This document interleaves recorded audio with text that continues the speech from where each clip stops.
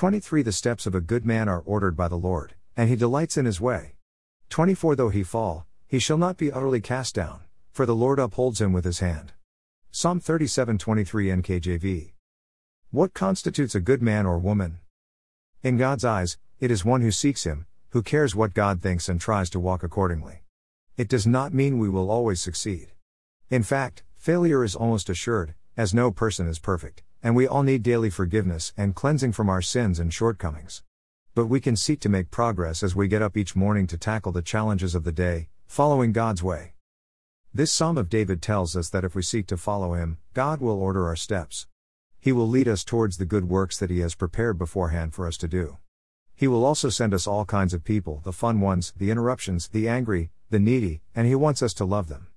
All this is the nature of God, and when we seek to do this, this psalm tells us that he will delight in our ways. Imagine that, by doing something like loving others, we bring delight to the Creator of the universe. God will always be by our side. Like a parent teaching a toddler to walk, he will not condemn us when we fall. Rather, he will uphold us with his hand, lifting us up and forgiving us as we turn back to him. As we turn away from our sin, he equips us to succeed as we journey through our life. David writes further in Psalm 37:25 I have been young, and now am old, yet I have not seen the righteous forsaken, nor his descendants begging bread. 26 He is ever merciful and lends, and his descendants are blessed. Psalm 37:25-26 NKJV. God nudges us to be generous to others, and in so doing, he delights in being generous to us. One of the blessings that God gives us as we follow him is contentment.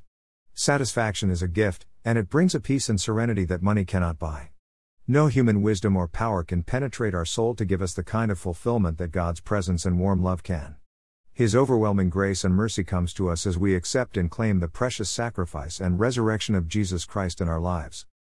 As we believe and invite Jesus into our hearts, he bestows us with a righteousness that covers all of our sin and shame. And all the blessings of God flow from there. May God order each of our steps as we journey today. May they lead us into a life of joy and peace in him. Reflection. Who are some of the more challenging people that God has placed in your life? Who are some of the biggest blessings? Sometimes, the biggest challenges and the biggest blessings come from one and the same person, depending upon the moment.